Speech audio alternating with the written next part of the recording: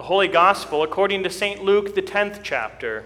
Turning to the disciples, Jesus said privately, "Blessed are the eyes that see what you see. For I tell you that many prophets and kings desired to see what you see and did not see it, and to hear what you hear and did not hear it.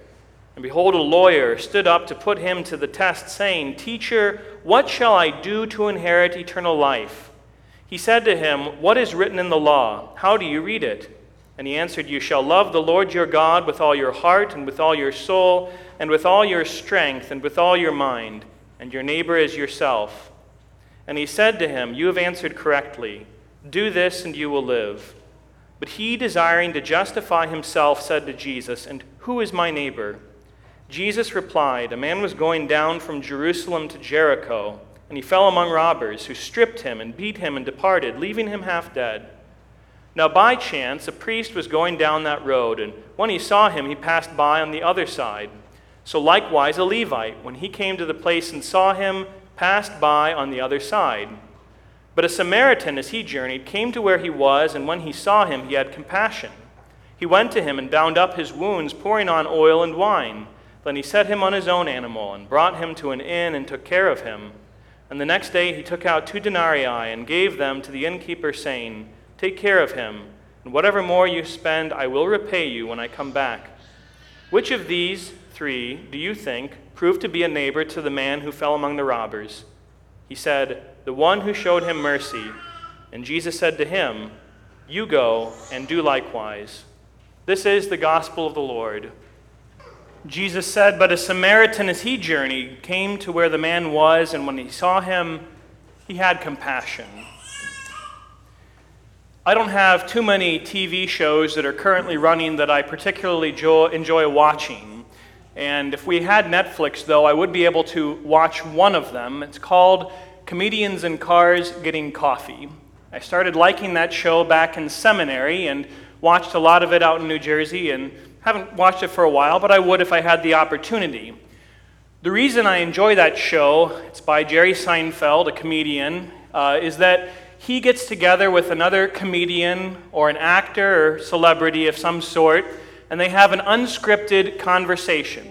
They get in a different classic car each episode, fixed with microphones and cameras, and they drive around just talking. Now, it's unscripted, but of course it's edited to make it into a nice, tight little show, and what you get are the funny bits. For about 10, 15, 20, 30 minutes, they drive around talking, and then they go to a restaurant and have a cup of coffee. Now, the shows are only as good as the people on them. Some people you think would be funny, they're not funny. Some people you think they would be a dud, and they're actually hilarious. I was surprised. Who is the fella? Alec Baldwin. Well, I guess you can't really talk about him in a positive sense now, but he was a lot funnier than I expected him to be. Well, you can find, if you go on YouTube when you go home, I think it's on YouTube, a supercut, a compilation of little bits from all of these episodes where they talk about particular topics, something that came up so often they said, well, let's just put them all together in its own little clip, and people who are addicted to the show will watch it. Well, one of those supercuts is when Jerry and the person he is interviewing are talking about tipping at restaurants. They are there talking about how much do they give the waiter or the waitress whenever they go out to eat. There was one person, I don't remember who it was, where Jerry picked up the check and the person said, "How much did you leave as a tip?" He said, "Good." He said, "Good?" "Yeah, good." "Show business good?" "Yeah, show business good." And they kind of laughed about it and moved on. But another one was a debate, and I think this person was Sarah Jessica Parker. And she, when she saw how much Jerry left as a tip, her eyes got really wide. I think it was a couple of $100 for what amounted to a cup of coffee and maybe some waffles. She was amazed that he would leave such a big tip. And Jerry said, "Well, how can you not?" They talked about how, of course, they could both afford it. You probably, if you might not be surprised to know, Jerry Seinfeld is worth over $1 billion. He can tip a couple of $100 if he wants to. He could tip a couple of $1,000, and it's not going to hurt anything. His bank account will be fine. And so he had this back and forth, and he incredulously asked Sarah Jessica Parker, well, what do you think is going to happen? we're going to leave the restaurant. The producer and the cameraman, they're all going to go because this is a live restaurant with other people eating there and normal wait staff. And that waitress is going to go back there and said, oh my goodness, you just got to serve Sarah Jessica Parker and Jerry Seinfeld. And the first and really the only question is going to be, how much did they tip? How much did they leave? And you think if we left 20%, that would be a good thing? Do you think people would say nice things about us? They know we're famous. They know we're rich. Of course, you're going to leave a very generous tip. And that's what I want to talk about today. Not tipping, but I want to talk about generosity. Or more specifically, I would like to talk about charity, showing charity. Charity is something that you find all over the Bible. It's all throughout the Scriptures, Old and New Testament. You find examples of it, of people doing charitable things for other people. You find exhortations to it. You should live charitably towards other people. Charity is central to morality, right? You can't talk or think about love your neighbor as yourself without the topic of charity coming into your mind. That is what that is. But what is the source of charity? When Christians live charitably towards other people, why? Why are we doing it? Why are we living that way? What drives, so to speak, the charity? Now, I don't think it's just because we are supposed to. Well, we're Christians, we have rules we're supposed to try and follow, so we're going to do our best to just be charitable, and that's as far as it goes. I also don't think it's because, well, like Jerry and his guests, there's witnesses to how we behave. And so, well, other people are watching, so we better do the right thing. We better be generous, good, and so on and so forth. Now, I think that when Christians, when we live charitably towards other people, if we are doing it right and have the right motivations, it's because we know what God has done for us.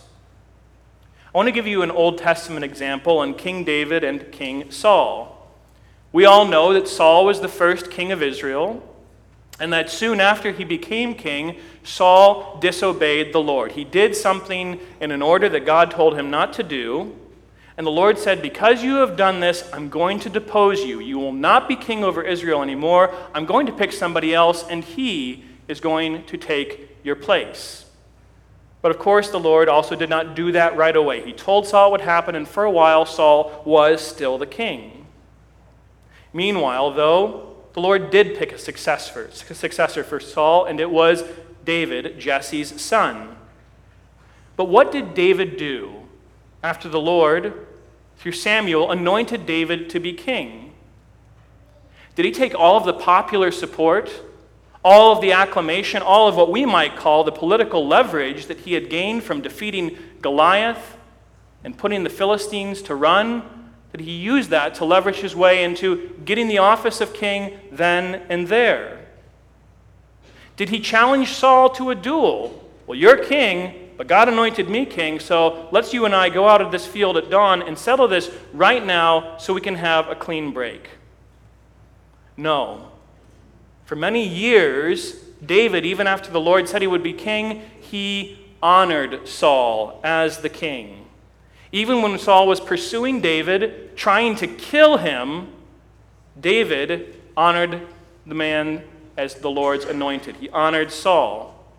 And when David was given opportunity to himself kill Saul, he didn't take it, only sent a token to prove that he could have done it.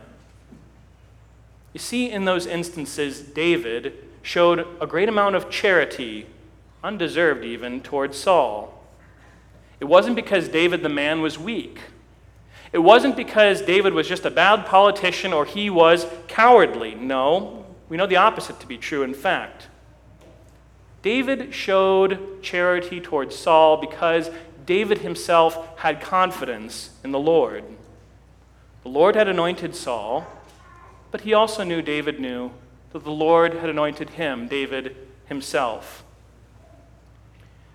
Our behaviors, the way we live, are born chiefly, I'd say, out of mindsets. Our patterns of behavior, they're usually rather predictable and obvious. There are outliers, but how we think is usually a good signaler of what we will do. It's for everyday stuff, like how tidy a person is or how punctual they are. But it's also for bigger things like we're talking about this morning, like the topic of charity. Now, I want you to notice what I'm not saying here. I'm not saying that circumstances are the biggest driver for behavior. Sometimes, of course, our circumstances do affect us. They do nudge us in one direction or the other, but I think that circumstances are a lot less important than a lot of people think they are.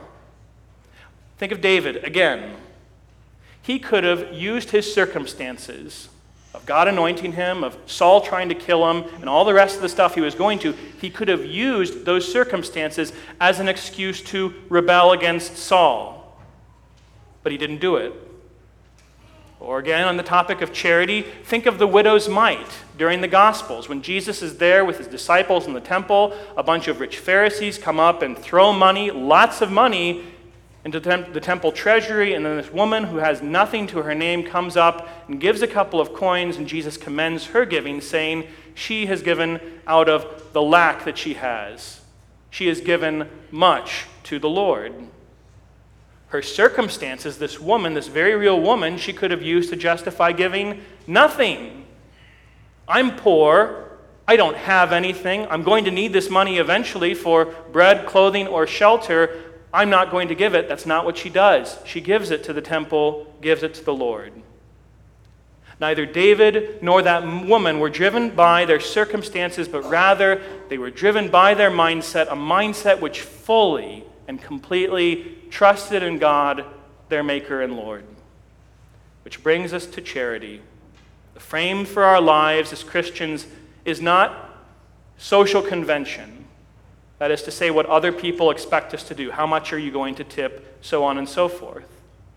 The frame for our lives as Christians is not, and it certainly should not be, appearances. How will other people see what I'm doing, hear what I'm saying, and what will they think of me? And really, this might be the shocker to some of you, the frame for our lives as Christians isn't even morality. This is the right thing, so I have to do it. And that's just sort of the basic way we think. No. Our frame for our lives is that we are Christians. It's that Jesus Christ is our Savior and Lord and we belong to Him. That all we are and do has been redeemed by the blood of Jesus Christ. We have been shown charity by God Himself in the deepest, most profound way imaginable. We'd rebelled against Him, deserved nothing but separation from Him, and what does He do? He saves us. He picks us up out of our sin and our death and calls us His own. And because of that, what are we but rich? Rich spiritually before God beyond all comparison. Our greatest need in life has been covered in full. So because of this, not only can we collectively and individually afford to be charitable and generous how we treat others, we actively want to when the circumstances and opportunity present themselves. The Good Samaritan did not begrudgingly care for the man that was attacked by the robbers. He generously did it. He had the means, he had the time, he had the opportunity, but that he used them was born out of his desire to show mercy. And that's the desire that is best nurtured by being shown mercy ourselves, which we indeed as Christians most certainly have. Jesus Christ has promised that we are all His sons, His own. Our sins are covered and forgiven. Our future, eternally, is completely secure.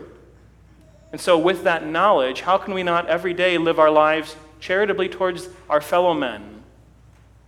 Not just in what we give or do for them, but in how we even think of them, how we speak to them and of them. God has shown us mercy. Let us be glad then to pay that mercy forward. Amen.